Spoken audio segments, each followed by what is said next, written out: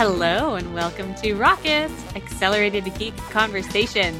This episode is brought to you by PDF Pen from Smile. Woo! Yeah, but unfortunately it's a sad day here at Rocket HQ.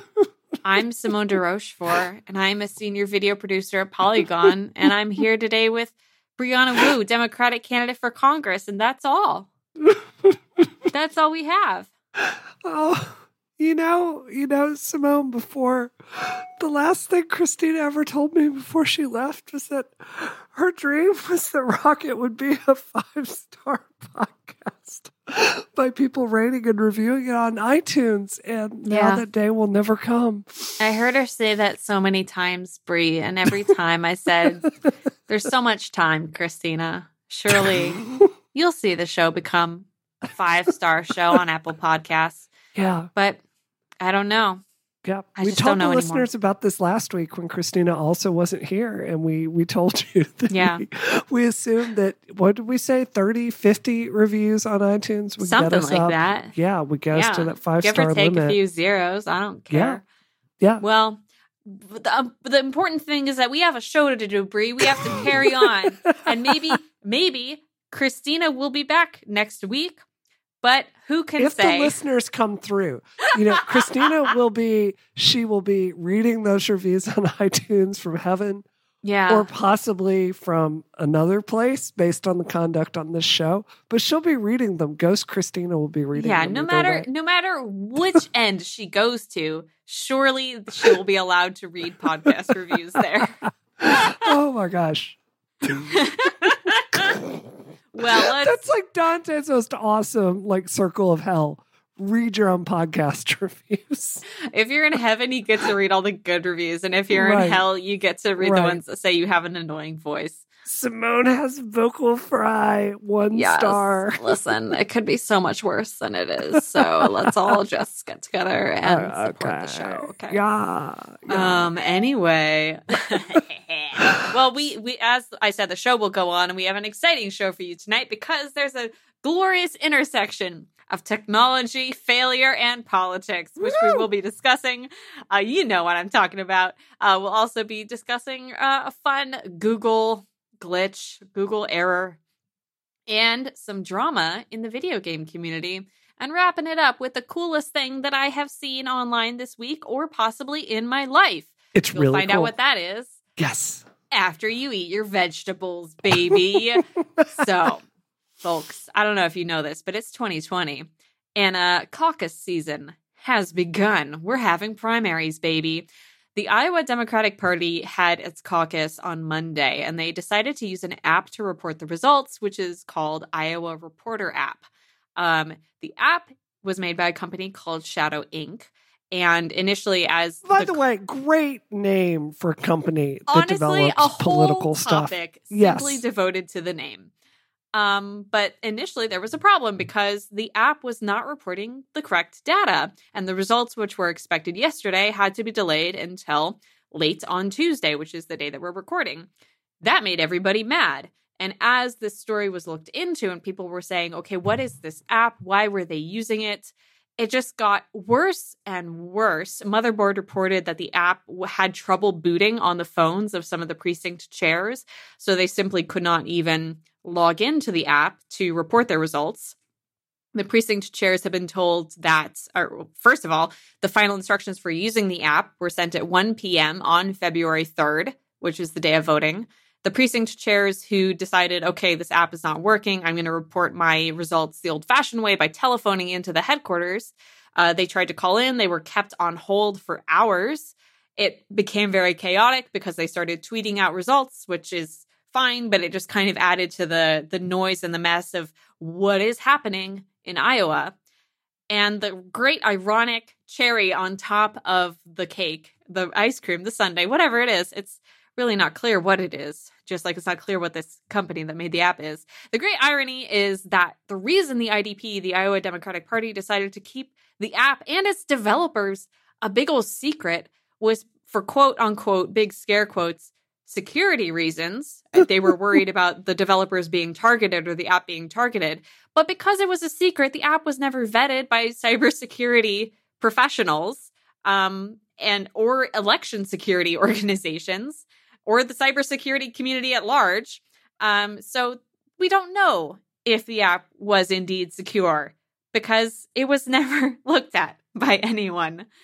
Can I just say, feeling really good about our industry's effect on democracy here and around the world. I'm feeling really good about it. We simply love to see it.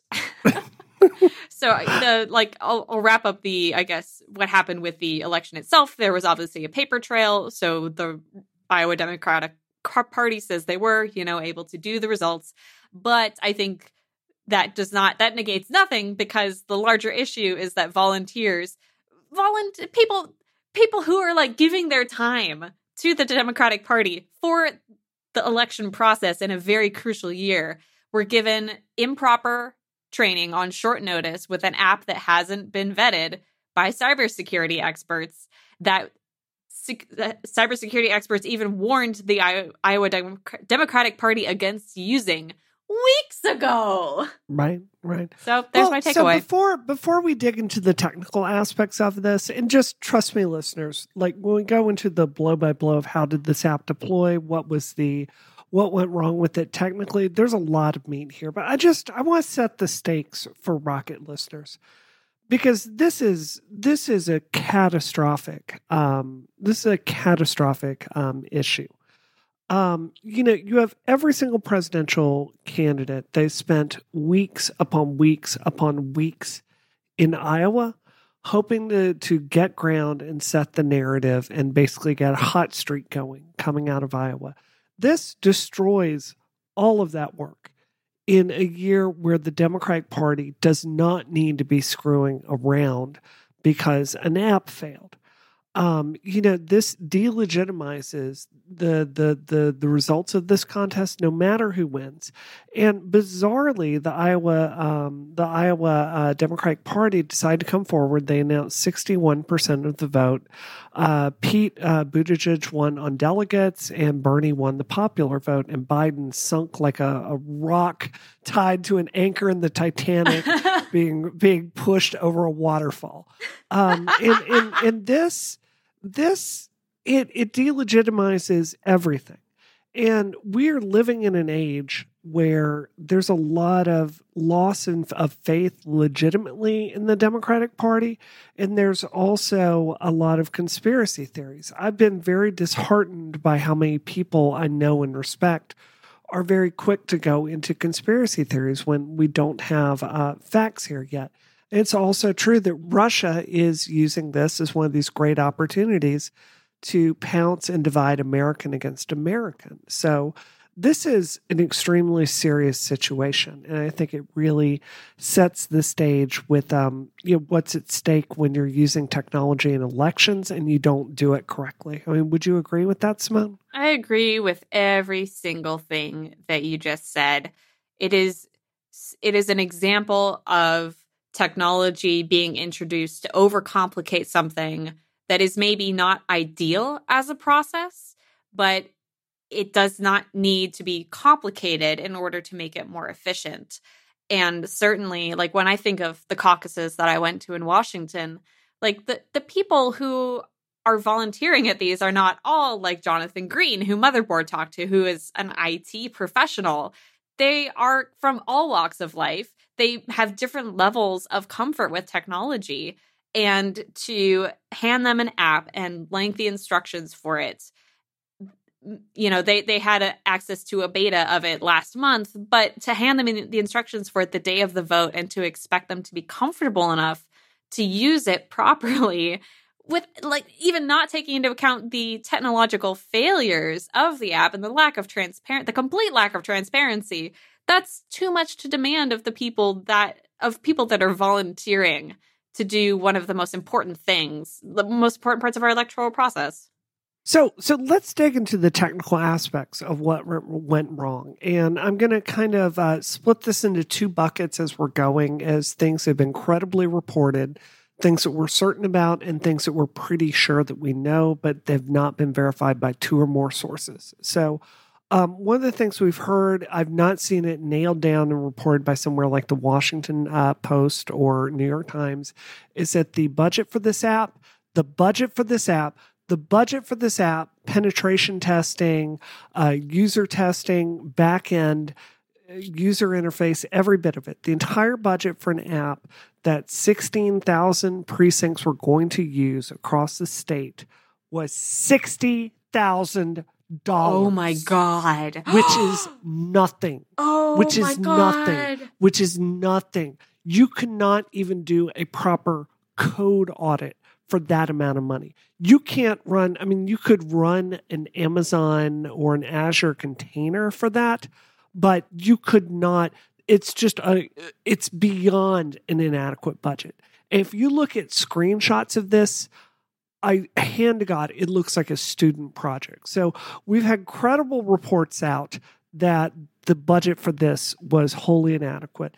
It's not nailed down, but I've personally looked at the code of this with other people, and it certainly looks like there were early reports that it was a deprecated Android chain, Android tool chain that was being used to code this on the Android side.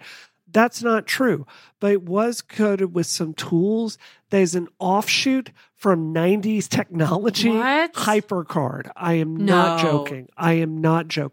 I saw that myself, assuming that the screenshots I saw were accurate, but that certainly seems to be true.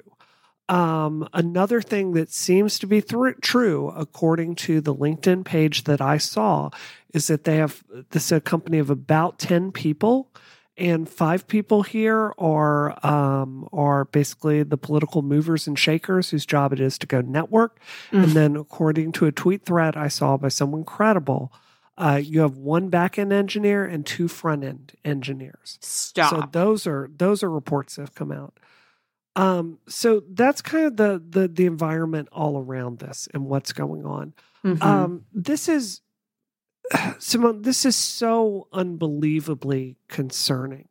We don't ship a Call of Duty game without an entire, how we do it. We have the demo and everyone logs on and you have trouble logging in, and then they figure out how much server bandwidth they need to buy, right? They didn't even do this. Their test was just going live with it. Can I ask? Yeah, please, go ahead. I was going to ask about Test Fairy. So in the Vice piece that I was reading, they mentioned the mere process of installing the app to test through Test Fairy was just, it was non-standard. Do you mean Test Flight? Test Fairy or Test Pilot. The Test Fairy was the one that they used. Okay. And the Vice piece says it's non-standard and usually comes with a warning message from the phone's operating system. And that this was just not a normal way to hand the app off to the people who they're not professional testers. They're precinct chairs. Right. Maybe that's the Android side. Maybe an Android person listening to Rocket can tweet at me and let me know. I do know on the iOS side that it was Test Flight that was used for that, which is a non-standard pain in the butt way to install things. Tell me about that. What is it about it? So back in the day, I'll go super quickly on this. Apple wants to keep control over the App Store, right? But developers need to be able to test software, right? So we have to kind of find a middle ground where developers can let friends install things on their phones, but it's not anything out in the wild that many, many people can download. So Apple acquired a product called Test Flight, which basically got your UDID of your device and creates a provisional certificate for your device to basically allow software to run on it, bypassing the need for a certificate from the App Store. So long story short, it's a way to install test builds on your device without going through the entire App Store process, it's very janky. I mean, it's not difficult to do, but it's something I'd have to think about doing. It's nothing I'd hand someone who wasn't in tech to do, frankly. So that is just an astonishingly bad pipeline. Ay. So the error messages, I want to talk briefly about the error messages that people were seeing. Initially, I do want to say that the login process, as written down, sounds fine. So to log in, the precinct, they had to put in their precinct ID, sign in with an email and password, provide two-factor authentication, enter the two-factor password, or the number generated by the Google Authenticator app, which sounds fine, except that when this particular person, Jonathan Green, who Vice talked to, when he entered the one-time password from Google Authenticator, got an incredibly vague error message saying there could be a misconfiguration in the system or a service outage. Right. Feel free to contact us. Please try again.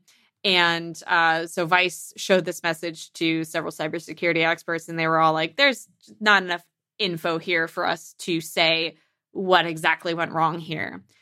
Well, we know what they've said. The company itself, Shadow, has spoken up since that piece went live, and they said it was a problem with the basically transmitting the information. And that's on the back end, right? So you've got the front end stuff, like what the app looks like on the phone, and then sending the data to how they can use it. You know, what really gets me is like, look, like Christina works on the freaking cloud services team at Microsoft. Yeah. Her entire damn job is containerized applications for stuff like Azure. Like it is so easy to go get a big bucket of data with some big service if you don't have the tools to go do a backend, but you've got to implement it correctly. And for everything we're seeing here, there's no evidence that they worked with anyone like Amazon or Microsoft or it seems like they just tried to build it themselves or they had some problems with getting the data transmitted. So my message to people out there is, my God, if you're doing something election-centric, do not try to like build your own backend. Like, no, get enough of a budget to do it right, or go to S3 or something. Use a damn Google Doc sheet, right? like have the person just send a data cell and then have that transmitted into a Google data sheet with the user ID and figure it out from there. But don't.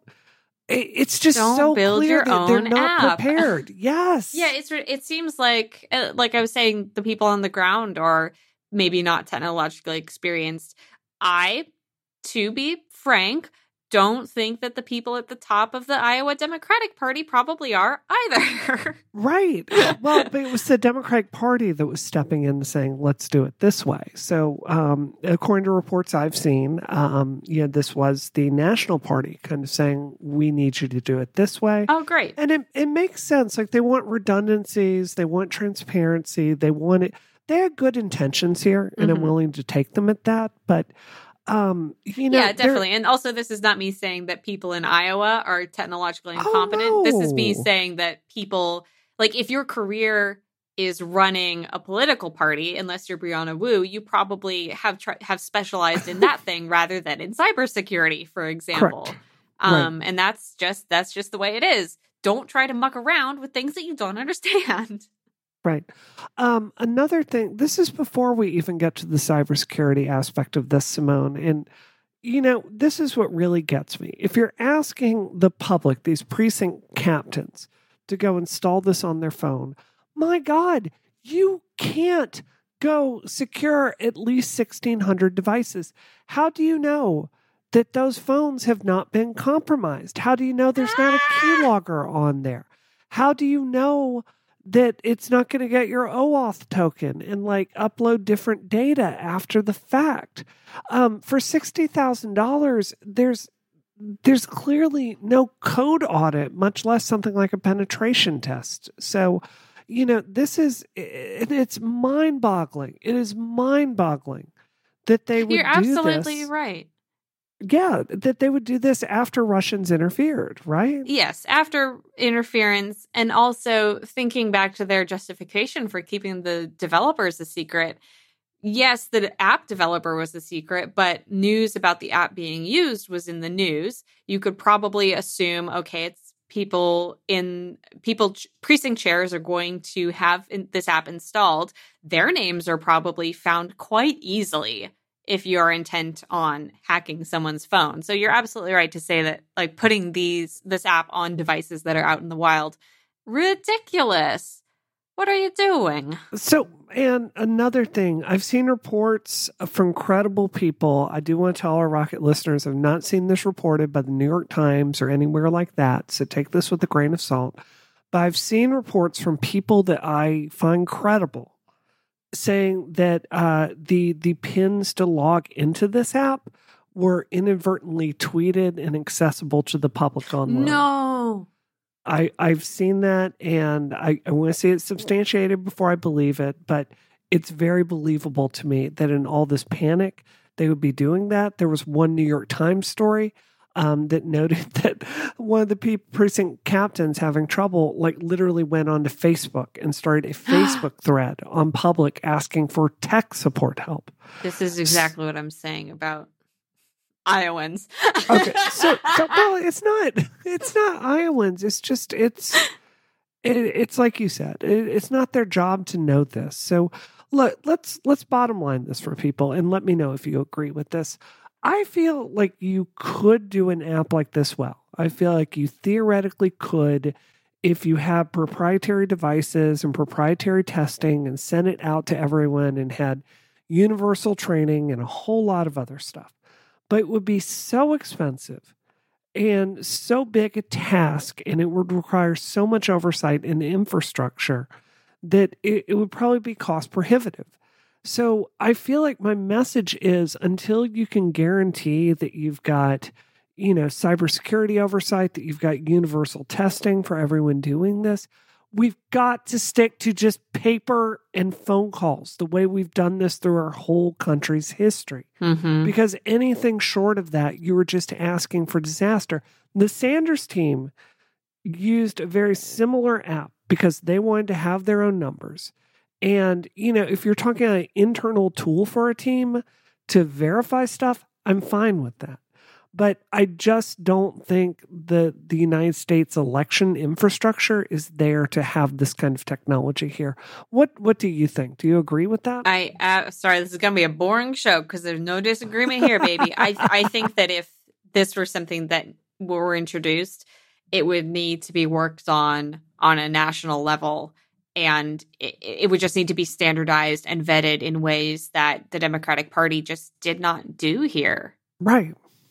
Yep. Those are my feelings. My friend Nomiki, she's just absolutely wonderful. And she sat on the Reconciliation Committee after, the Sanders-Hillary blow-up in 2016. And she has very front-hand knowledge of how they tried to reform the party from the inside and stop this from happening again. And, she was telling everyone that one of the things they really fought about is they all agreed that they wanted to, do things with superdelegates. But one thing they could not get done was having oversight for the budget, including the budget for things like app development. So what ended up happening with app development is it didn't, according to her, it didn't go to people that were qualified. Oh. Like a committee looked at it and said, okay, this looks like a good app. This budget makes sense. The process makes sense. It ends up being like, this is going to go to your friends that you trust to do a favor for. Mm-hmm. And if you look at the entire pattern of things here, I think a reasonable person could conclude that Shadow was not in a position to have enough experience to develop something like this. Mm-hmm. So I think it's just this is a hard lesson, and the thing that's most terrifying is the same app is set to be used in Nevada in 2 weeks. I believe they did say they weren't going to use it. They said they weren't going to use it, but they don't have a plan specifically what they are going to do. We love yet. to see it. Yeah. This is a complete failure of trust and transparency. And it's ironic because it was meant to increase safety, but it did the exact opposite of that in terms of my heart. This episode of Rocket is brought to you by PDF Pen from our friends at Smile. They could have just used PDF Pen and read the PDF and sent it around. Tell me one reason why not. Better. PDF Pen and PDF Pen Pro is your ultimate PDF viewing and editing app for the Mac. You can add headers and footers along with watermarks to your documents. It also includes a precision edit tool, and you can OCR your documents. And version 11.2 is available now with table cell content editing. You can edit add or remove images from your documents with PDFpen. And you can add signatures and text, not to mention being able to correct typos and fill out forms, you clumsy doofuses. You can learn more about PDFpen and PDFpen Pro at smilesoftware.com/podcast. If you do any work with PDFs, you need a PDF pen. Go to smilesoftware.com/podcast. Go check it out right now. PDF Pen. Our thanks to PDF Pen for their support of this show and Relay FM. Love them. That's right, baby. We do love them. So let's talk about a fun topic. Let's talk about gamer entitlement. How does that sound? Oh, yeah, let's do that. Actually, that's not fair. This is actually justified gamer entitlement or anger. That was actually one of my questions. But first, I'm going to ask you. So, Bree, the situation is that Blizzard is remastering Warcraft 3 and everything has gone wrong. Can you tell us what Warcraft 3 was originally? So Warcraft 3 is one of these games that came out in the 90s. And if you've ever enjoyed a game like, if you've ever enjoyed many of Blizzard's other games like Heroes of the Storm, Warcraft 3 is one of the games it all comes from. It's where these really bold characters like Jaina originate from. Warcraft 3 is a strategy game that has been played for, my God, decades now competitively. In fact, Warcraft 3 was modded, and that's where the billion-dollar company Dota ended up coming from. Yeah. In fact, Blizzard, when they did this, they redid the terms of service to say, if you modify this and create something, we get it this time. It belongs to Blizzard, because they tried to do that with Dota and were unsuccessful legally. So, long story short, this is a very beloved game that is literally held up for decades. People play it competitively because it's a masterpiece of game design. Mm-hmm. So back in 2018, Blizzard at BlizzCon said, we are going to remaster this. They put out some trailers. They showed some redone map levels. And everyone's it was just super excited because it looks great. good. Yeah, and it was released and it went as well as Iowa did. Oh, no! Hey. So they're showing this game. It looks like the cutscenes have been made more beautiful. They've added, they've like adjusted the storyline and they've changed some game modes around. How did this not work? What were the problems? Well, for starters, the beautiful cutscenes that you're talking about were completely destroyed for the game. They were mostly chopped out. There's a fantastic video out there where you can see the cutscenes and animation that you were promised at BlizzCon versus what actually shipped. And it's really, really stunning, Simone. It's the difference of like people standing around and talking and cinematic shots and a really immersive feel to it versus the kind of Diablo like stare down at the top at the characters as good voice actors are trying to make that entrancing. So the long story short is it's very similar to an Aliens Colonial Marines situation where they promise X, Y, and Z, and then the game comes out. And what we've seen is it's basically it's a disappointing product where very little has been done to update it. Like it's remastered, but the frame rate isn't great on a lot of the stuff. It doesn't look better. It's just not the update to Warcraft that people were expecting. And Blizzard came out today and apologized and said anyone that wants a refund will get a refund. And I think the other aspect of this, I'll get to my other question first, which is I think a lot of the time in video games, we hear complaints from the gaming community and it's kind of frustrating because it feels like it's coming from a place of not understanding the difficulties of game development and it just has an entitled edge to it. You said that this feels like a different situation. Can you explain how that is? Well, let's be clear. I mean, I do think that on YouTube, their entire channels dedicated to rage clicks, like Polygon.com. That's a good example. That's your daily rage content, destroying game developers just for clicks. No, of course. You probably know the channels I'm talking about. I won't name them, but there is a thing where if you kind of tap into this gamer anger, like you're being ripped off, they're out to get you. That is certainly an undercurrent of the game industry. And initially when the story came out, I saw it. I was like, oh, whatever. This is stupid. Yeah, I started looking into it and actually seeing the trailers of what Blizzard promised versus what actually shipped. And I have to say, I think a lot of the criticism is fair. And, Blizzard, of course, has come out and there have been allegations of quote unquote review bombing it.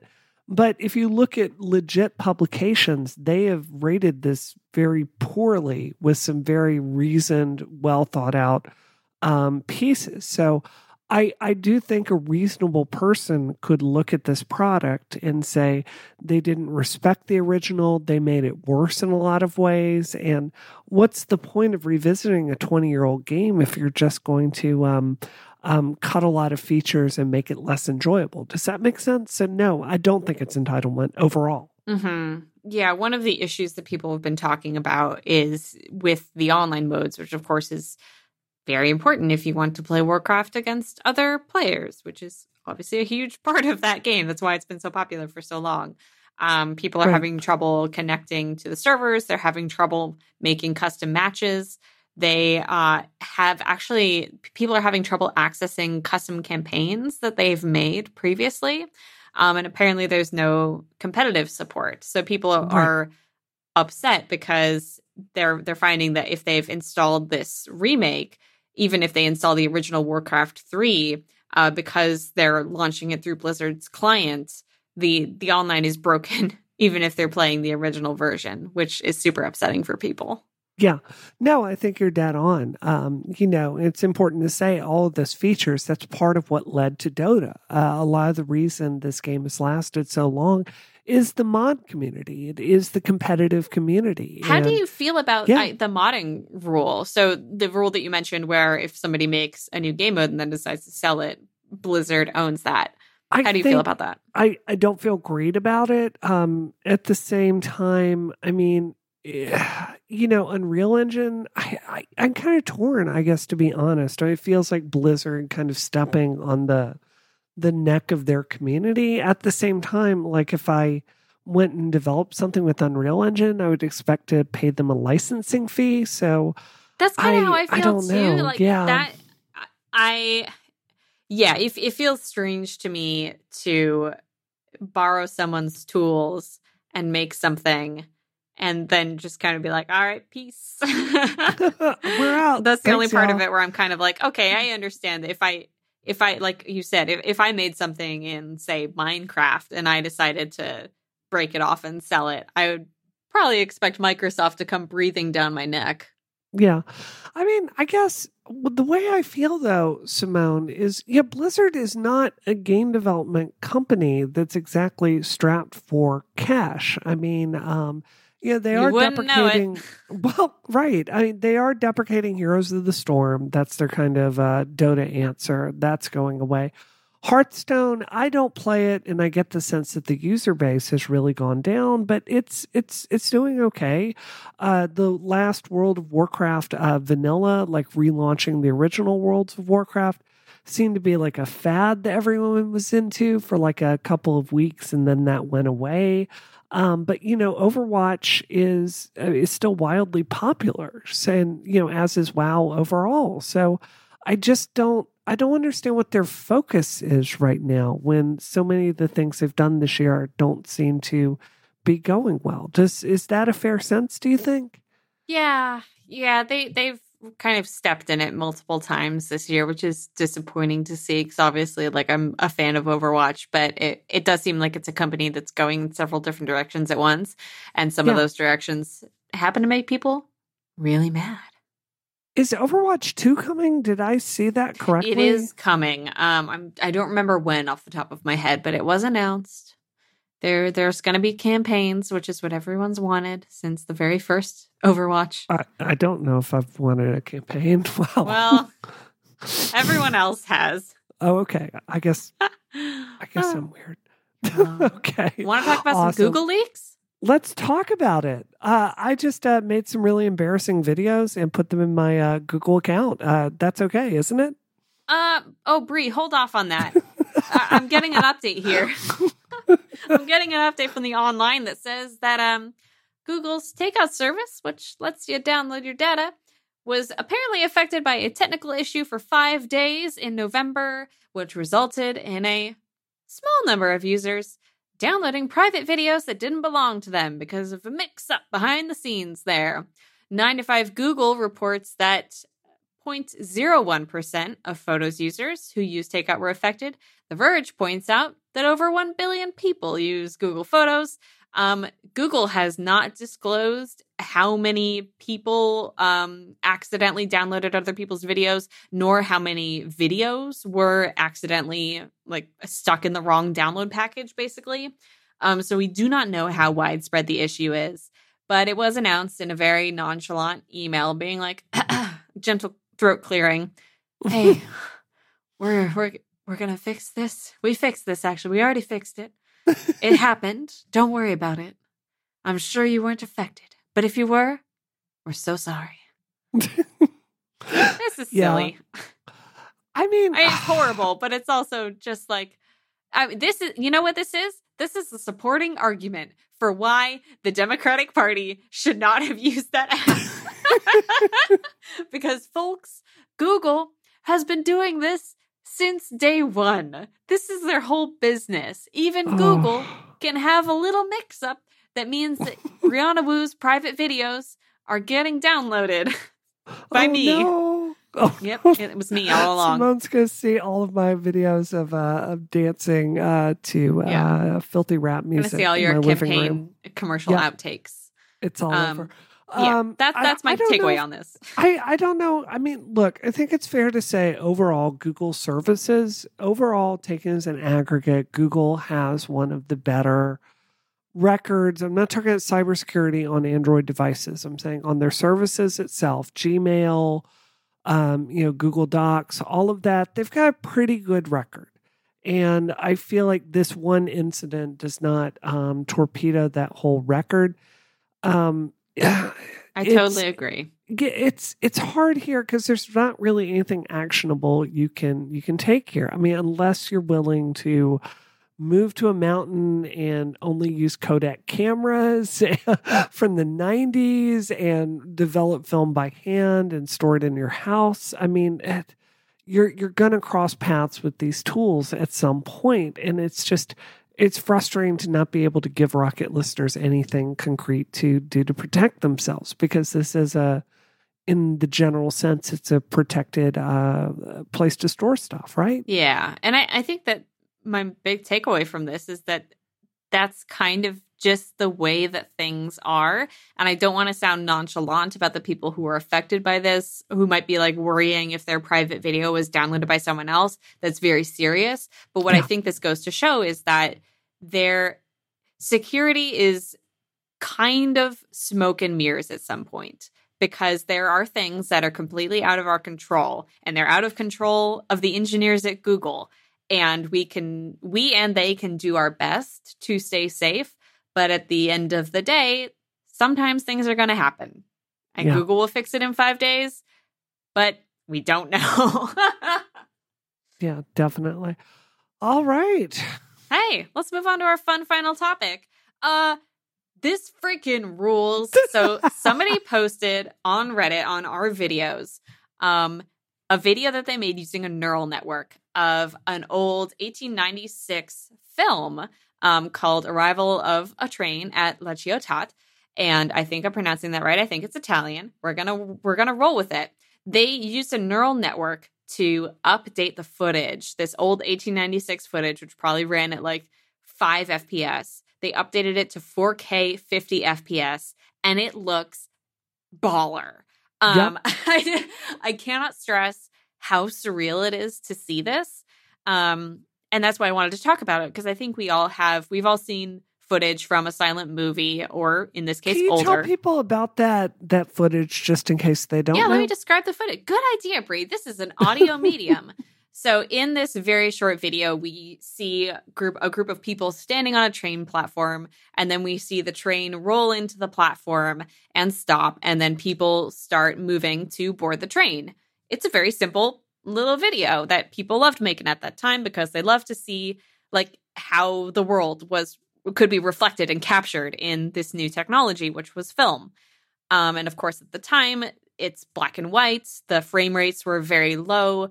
Details, like tiny details, are not terribly clear. Still looks impressive, but whatever. And we are used to seeing historical scenes from that perspective. We've all seen historical movies, but we've only ever seen history captured at incredibly low frame rates in fuzzy video with lots of artifacting or strange discoloration. And this updates that and makes it hyper real in a way. Like it's not, what we would normally see on film, which is like 23, 24 FPS. But it makes this footage feel so vibrant and textured and like on the knife's edge of surreal. And I absolutely love it because even in Peter Jackson's They Shall Not Grow Old, I haven't seen old footage look quite this alive before. Yeah, no, you're dead on with that.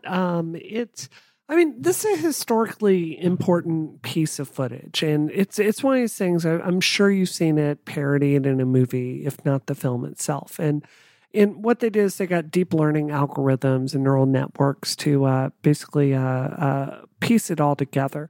And I do think it's worth saying we can't be sure how much of it is real, but with it all pieced together, it really feels like you're back there in this era. And Simone, when you first proposed this topic, I thought it was esoteric and it's just not my thing. And I watched it. It was really, really striking. And I think there are a lot of practical applications for this kind of approach. Did you see this special effects video a while back where it's by people that work in the movie industry, and they go back and fix special effects shots? When the Mummy sequel, The Scorpion King, came out, it was famously lambasted because it was early CGI and The Rock just looks stupid and plastic in it. And they use the same technique with modern pictures of The Rock to put his real face over the CG face with the same kind of deep learning algorithm. And it was remarkably better. And that's kind of what they did here. So I think it's just a shockingly cool technique. I haven't seen that, but that sounds so cool. Yeah. I want to also just briefly shout out the film that I mentioned, They Shall Not Grow Old, because that is Peter Jackson's project. He was given British Library's archive of World War I footage, and he upscaled it, made it 24 FPS and colorized it. And it makes such a huge difference, just in terms of making that history feel so much closer to now, which it is. In the grand scheme of things, it's a great movie. Made me cry a little bit, but it's also really funny. So for me, the value in this, like, finally, a nice thing I can say about AI. Yeah, or technology. Imagine if they redid like Metropolitus with it. Metropolis. No, literally, yes. I had this conversation just last weekend where I was like, oh yeah, Metropolitan, that's the old black and white movie, right? And everyone's like, no, that is a 90s movie about rich people on the Upper East Side. It's a good movie. It's good. Though the sequel, said it was really The Last good. Days of Disco, is much better with Kate Beckinsale. Oh my God. But yes, the importance of this for me is that I think we have a tendency to treat history as though it is very, very far from us and has less bearing on our present than it does. And seeing it in this perspective, I just think is important. It allows us to understand, oh yeah, these are people, people just like us, Yeah, I was doing some historical archive research this week, watching E! News Talk Soup clips from the 90s. Same Do you thing. know what Talk Soup is? Oh, I remember. Are you old enough? I remember Talk Soup. With John Henson? Oh my gosh, he tweeted at me and then I fell down a YouTube hole. Anyway, it was, you're watching it. So just speaking of history, I was watching a great clip from 1998 where a Nazi was announcing on Jerry Springer how he was going to come and become president of the United States and create this country in a fascist way. So I'm just saying, like, know your history because it could be relevant in the future. Brianna, what are you doing this week? What am I doing this week? I'm doing events. I'm doing all the usual stuff with the campaign. So I want to talk about something I'm doing this week that's fun, that's not professionally related. Whoa. I recently invested in two things. Do you know what the analog is by any chance? No. So this is it's an FGPA version of the Super Nintendo and the Genesis. So what they wanted to do is the NES Classic is a good device, and these retro clones are pretty good devices, but there's not a great way to play NES, SNES, Genesis games on modern televisions because you've got to do it through the AV cables. And it's all blurry, or you're soldering into your original hardware, trying to get it with HDMI, and it's got problems with color and all of that there. So what they wanted to do was create a 100% accurate way to play SNES and Genesis games on modern TVs. The first version was the NT Mini, which replicated the NES, and it was just a smash hit, a ridiculously well-reviewed device. If you missed buying one, they cost $10,000 now. Oh my God. So it's very hard to get it. So I decided to go and grab the Genesis and the Super Nintendo version of this before they got so expensive that it costs more than a car. Well, Bree, I want to ask you, like, go ahead, please. How good an app could I develop for $10,000? That's got to be enough, right? Oh, you could run the entire election of the United States, Simone. Oh my God. I can't believe no one's ever thought of this before. Yeah, you should do that right now. Please do that. So I, Super Mario 2 is my game. It's the one where you can play as Princess Peach, and I've been working on speed running this. Oh my God. On original NES carts, SNES carts like a boss. I've gotten my time to go start to finish in Super Mario All-Stars, Super Mario 2, a princess-only speed run down to 13 minutes, which is very good. The fastest run on Earth is about 10 minutes. So, and I have to say, it's really taught me that Christina and I really talked about the SNES Classic in very glowing terms on Rocket. Now that I've played the two side by side, there's all this lag there that I just didn't perceive that if you're trying to seriously speed run a game. So that's what I'm doing this week for fun. It's great. I love it. And I think everyone out there, if you have any interest in retro games at all, this is beyond worth your time. It's about $200. That's awesome. I had no idea about that speedrunning problem on the emulators, but not the emulators. The non-emulators that are being officially sold. Yes. You know, those things. That's really cool. Emulated. It's emulated. It uses Canoe. So. All right. What am I doing this week? I don't know. You don't know what you're doing? I'm continuing the global search for Christina Warren, everyone. Yes. It's an issue near and dear to my heart. I'm going to find her. I'm going to bring her back. And here's my vow to you. I'm going to get Christina Warren back on this show for next week. We're going to make it happen.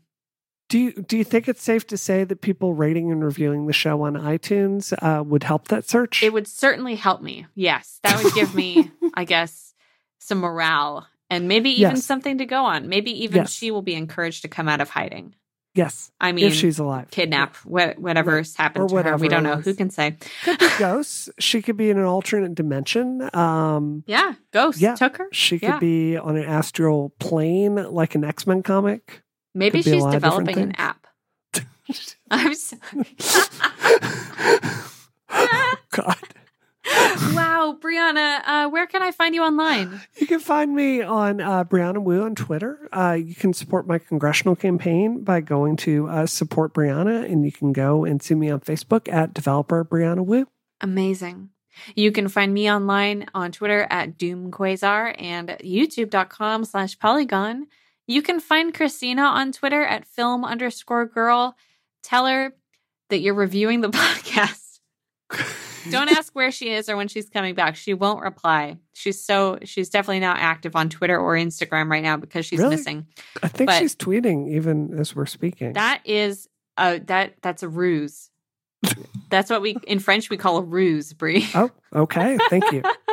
It's to trick you and make you think that you don't need to review the podcast on Apple Podcasts when in fact you do.